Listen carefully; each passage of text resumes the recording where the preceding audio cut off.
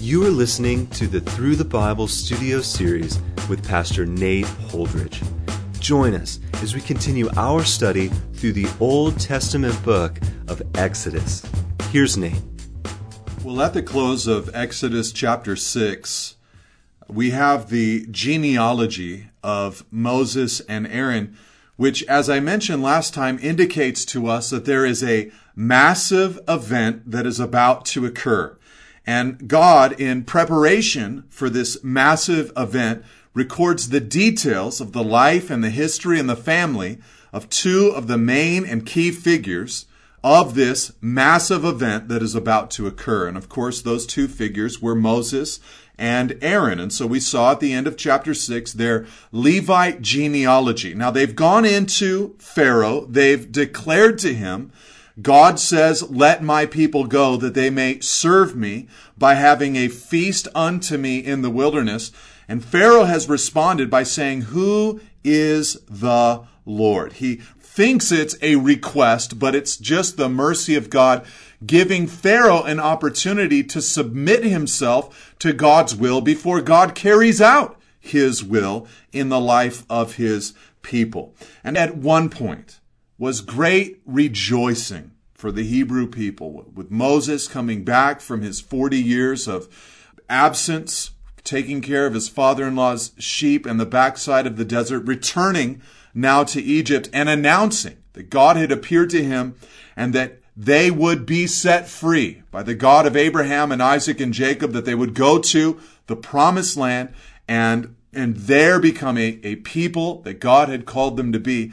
At one time been a great rejoicing as a result of that message, has now turned into great sorrow because Pharaoh has made their labor hard and difficult, showing the wickedness inside of this man's heart. And so now we enter into Exodus chapter 7, where God is going to begin to bring down his judgment upon Pharaoh, upon the false gods there in Egypt, and begin to build the story of redemption for God's people, a story that they would tell their children for every generation. It says in verse 1 of chapter 7, and the Lord said to Moses, see, I have made you like God to Pharaoh, and your brother Aaron shall be your prophet. You shall speak all that I command you, and your brother Aaron shall tell Pharaoh to let the people of Israel go out of his land. But I will harden Pharaoh's heart, and though I multiply my signs and wonders in the land of Egypt. Pharaoh will not listen to you, verse 4.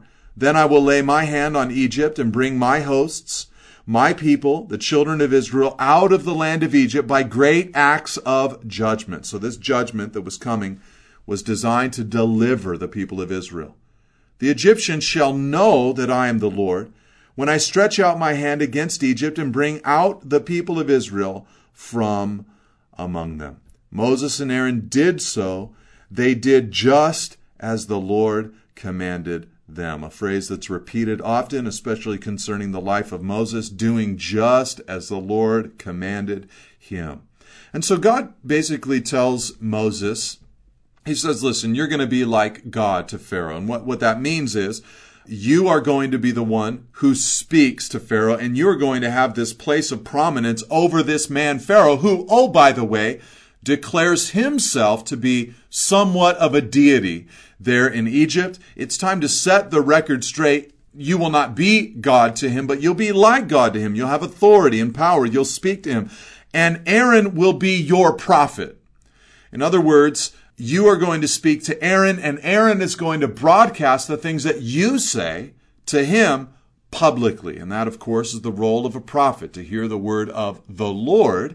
And as they hear the word of the Lord, they then broadcast it to the people. By the way, that's a great pastoral calling, to hear the word of God, to receive the word of God, and then to deliver the word of God. Not your own word, not your own thoughts, feelings, or emotions, but the word of God, to unleash it for the people of God.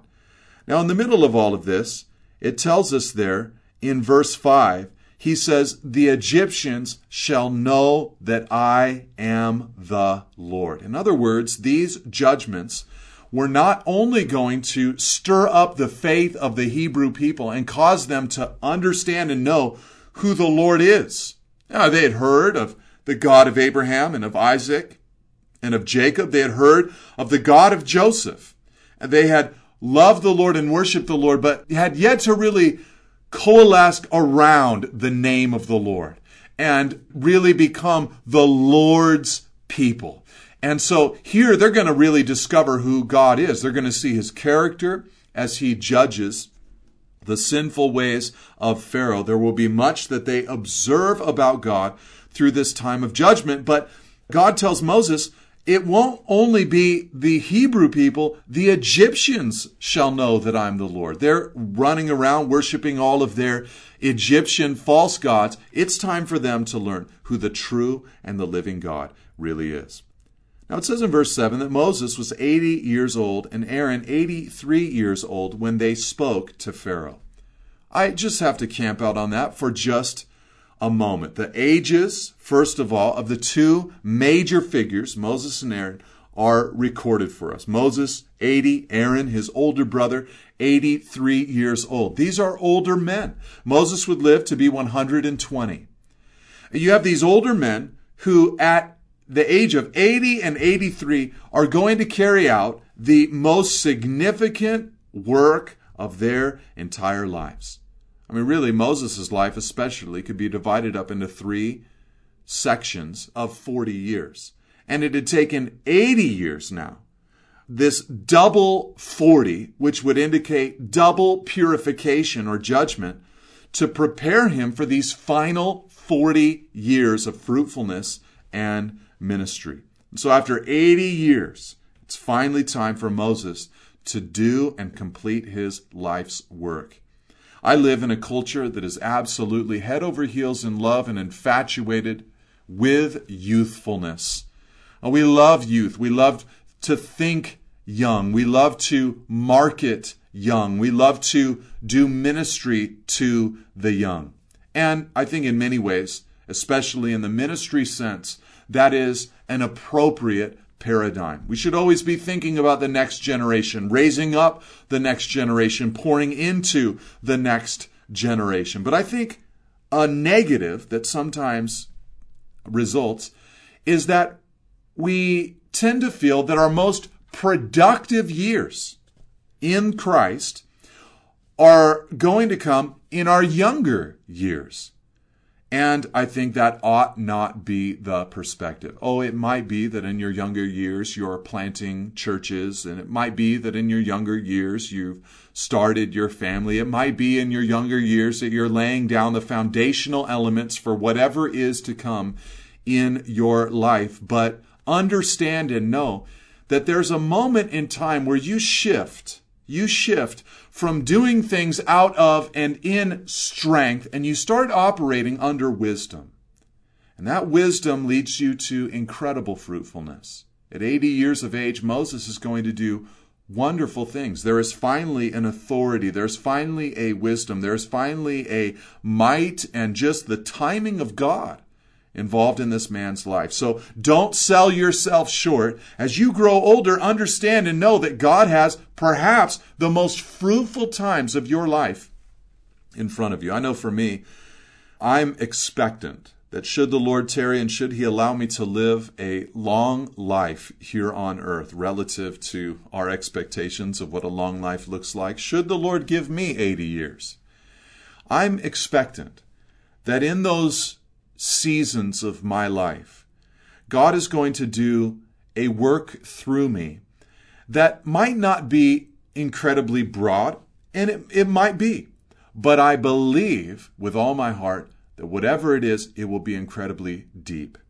I believe that there will be a forcefulness to my ministry at that stage of my life. Even if the Lord has me ministering to just a handful of pastors at that stage of my life, I believe that the Lord is going to cause that season of my life to be so abundantly fruitful as I shift from strength to wisdom. I look forward to those days. Then the Lord, verse 8, said to Moses and Aaron, When Pharaoh says to you, prove yourselves by working a miracle, then you shall say to Aaron, take your staff and cast it down before you, that it may become a serpent. So Moses and Aaron went to Pharaoh and did just as the Lord commanded. Aaron cast down his staff before Pharaoh and his servants, and it became a serpent. Then Pharaoh summoned the wise men and the sorcerers, and they, the magicians of Egypt, also did the same by their secret arts. For each man cast down his staff, and they became serpents, but Aaron's staff swallowed up their staffs. Still Pharaoh's heart was hardened, and he would not listen to them as the Lord had said. So God tells Moses, hey, go into Pharaoh and announce yourself to him again. And Pharaoh is going to say something to you. He's going to say, prove yourselves by working a miracle. And when he does, Aaron, take the staff, throw it on the ground, and let it become a serpent. And so they did so.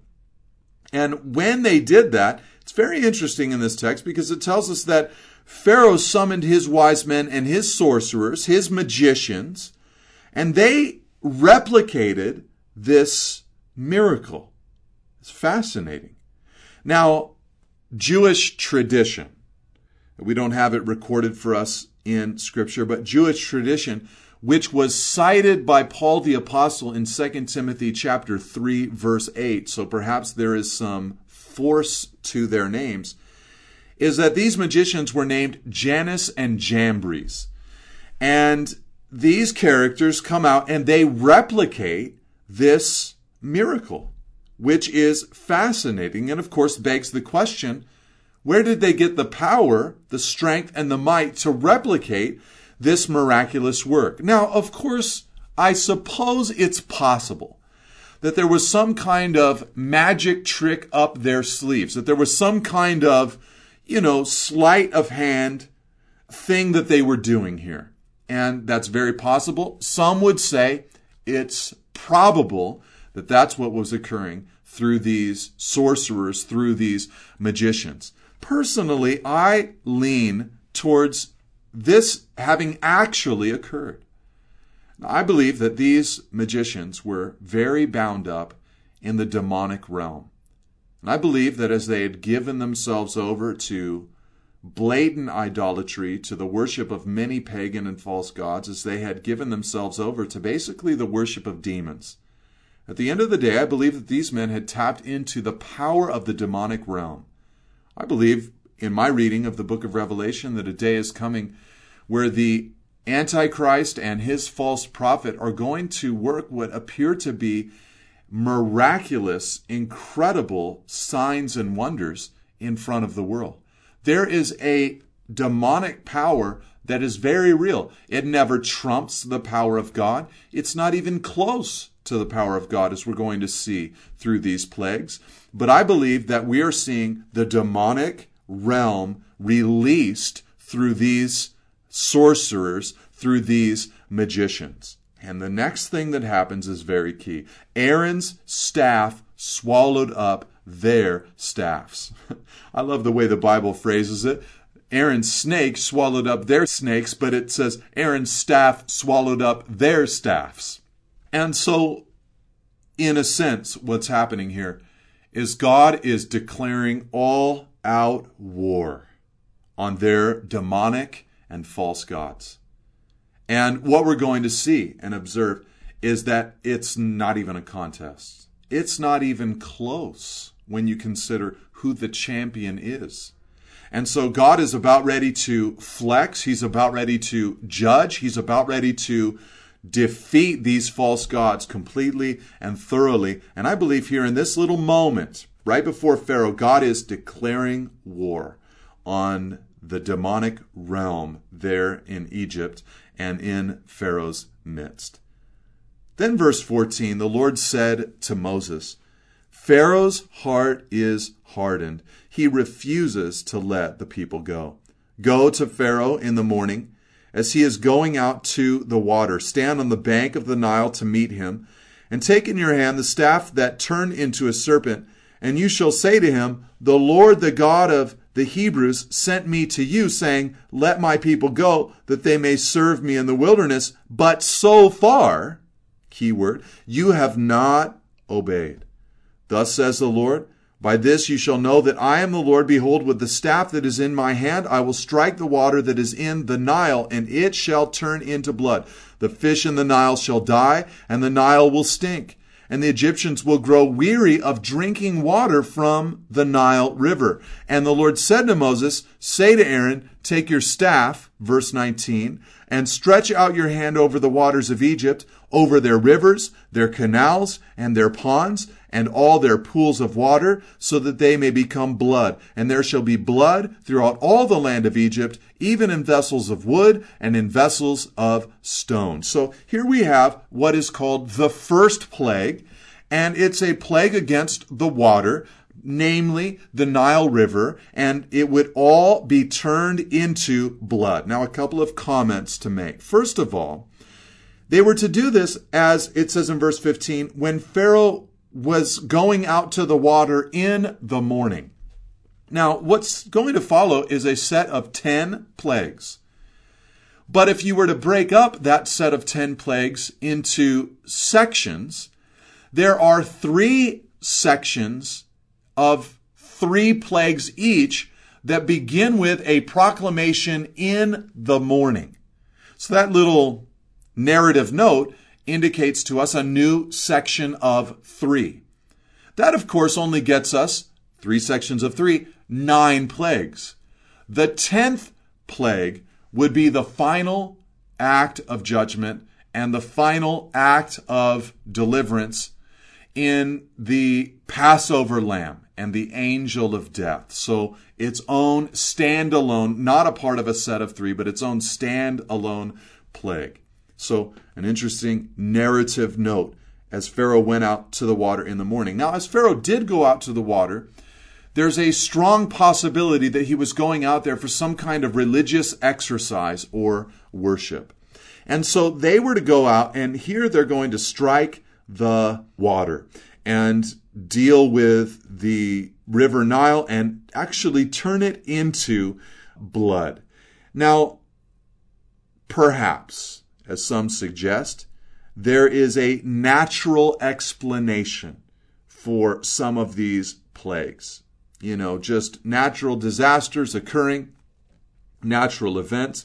Some have pointed out the possibilities of floods further south that would actually turn the water of the Nile red and give it the appearance of blood. But as I read it, it's hard for me not to just see the miraculous hand of God. And, so perhaps there is a natural explanation here, excessive equatorial rains or something like that. But to me, it reads as a miraculous event. And it says in verse 20 that Moses and Aaron did as the Lord commanded.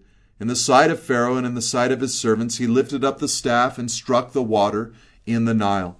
And all the water in the Nile turned into blood. Again, it's very literal sounding, turned into blood. Now, perhaps it appeared to be blood. Perhaps, in other passages, you see the moon will be turned into blood, and we can understand that to mean that perhaps it will look as if it's turned into blood. It will be a reddish color. But here, at least for me, I believe that this water was actually turned into real blood, which was, of course, interesting because the Egyptians believed that the Nile was Osiris's bloodstream. And it's remarkable that God here corrupts the bloodstream of Osiris and turns this water into blood. Now, the interesting thing to follow is that it says in verse 21, first of all, that the fish in the Nile died, and the Nile stank, so that the Egyptians could not drink water from the Nile. And there was blood throughout all the land of Egypt. But, verse 22, the magicians of Egypt did the same by their secret arts, so Pharaoh's heart remained hardened, and he would not listen to them as the Lord had said. And Pharaoh turned and went into his house, and he did not take even this to heart. And all the Egyptians dug along the Nile for water to drink, for they could not drink the water of the Nile. And 7 full days passed after the Lord had struck the Nile. It's interesting because these magicians, They do not have the miraculous supernatural power to change the water back to fresh water, but they just take fresh water and turn it into more blood water. All they can do is make matters worse. They cannot improve matters.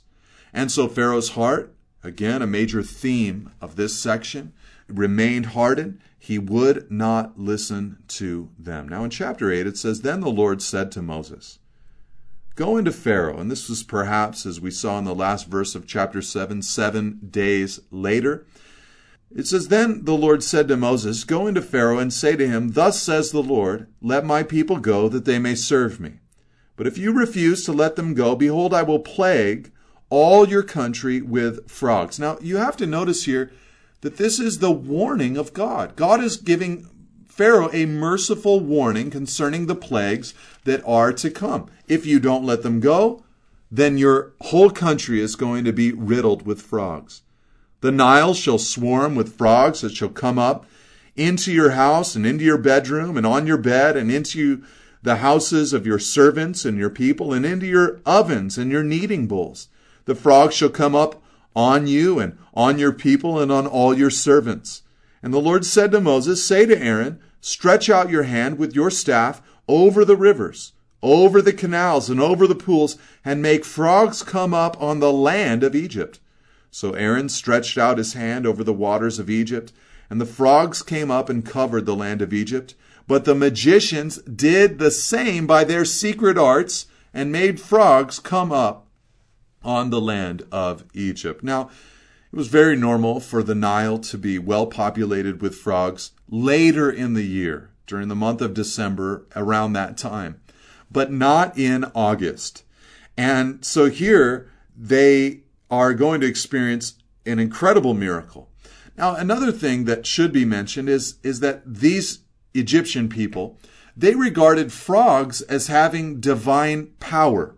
There was a goddess that they worshiped named Heket, who had the form of a woman with a frog's head.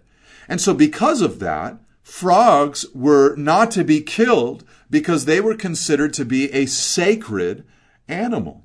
So you can just imagine. And God announces that these frogs are going to pervade the entire nation. Aaron is going to stretch out his hand over all the waters in the entire nation. And the frogs are going to come into the homes and into the beds and into the kneading bowls and into the ovens of the people. It's going to be not just an incredible inconvenience, but a rather grotesque experience for the people of Egypt. Now, in response to this miracle, as the frogs come out of the river and as they are populating the land, and it is interesting because there is a little bit of a connection biblically between frogs and the demonic realm. And as they are coming up out of the land and out of the river into the land, the magicians, it tells us in verse 7, well, they did the same. Again, no relief, only duplication of the miracle. They make matters worse. Yeah, the devil might be powerful. He might have strength. But his strength is only used for evil. He's never been able to use his power for any kind of good in any person's life. And so God is going to draw out this demonic power so that he can crush this demonic power. Then Pharaoh called Moses and Aaron and said, "Plead with the Lord to take away the frogs from me and from my people, and I will let the people go to sacrifice to the Lord." Now, this is the first moment where it seems like Pharaoh is beginning to break. Here you have Pharaoh, this man who claims to be a child of the sun.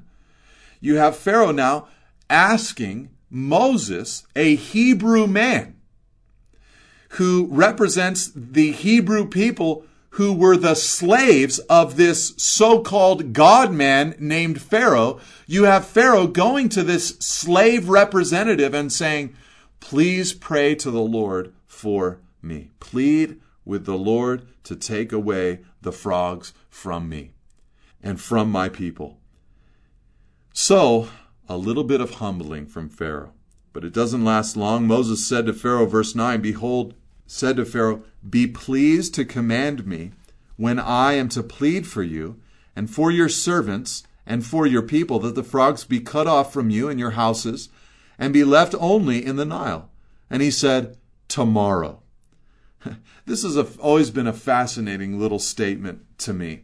Pharaoh comes to Moses and says, Moses, please plead with the Lord for me, that the frogs might depart from me and from my nation. And Moses says, okay, I'll pray for you and I'll plead. Tell me, when do you want this to occur? When do you want the frogs to be cut off from you and your houses and be left only in the Nile? And his answer has always struck me as ironic. He says, tomorrow. Tomorrow. I've never understood why he didn't just say, today, right now, go out now, this moment, and pray. It was just like one more night with the frogs.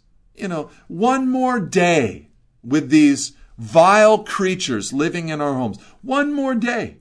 Also, how difficult it is for us to let go of even the things that plague us. One more day, one more moment, tomorrow. And Moses said, be it as you say, so that you may know that there is no one like the Lord our God.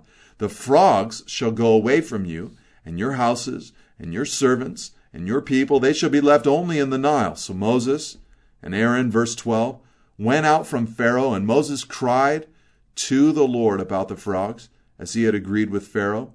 And the Lord did according to the word of Moses. The frogs died out in the houses, the courtyards, and the fields, and they gathered them together in heaps, and the land stank. So a horrible consequence. The relief is almost worse than the plague. But when Pharaoh saw that there was a respite, he hardened his heart and would not listen to them, as the Lord had said. So again, Pharaoh hardens his heart, which of course is a great theme of this section of the book of Exodus. We'll see the Lord hardening Pharaoh's heart, and we'll see Pharaoh hardening his heart, and both are accurate, both are true. And so he hardens his heart once again, and he would not let the people go. Remember the power of the Lord. Wherever you're at, brother or sister in Christ, remember the power of the Lord. He is stronger. He is able. And deliverance might take some time, but the Lord is stronger. Have hope. Understand and know that victory can be yours in Christ. Trust His power. Lean upon His strength. Give Him access and be on His side, for He will truly win and be victorious in the end. God bless you, and amen. Thank you for listening. For additional resources and teachings, or to contact us, please visit us at nateholdridge.com.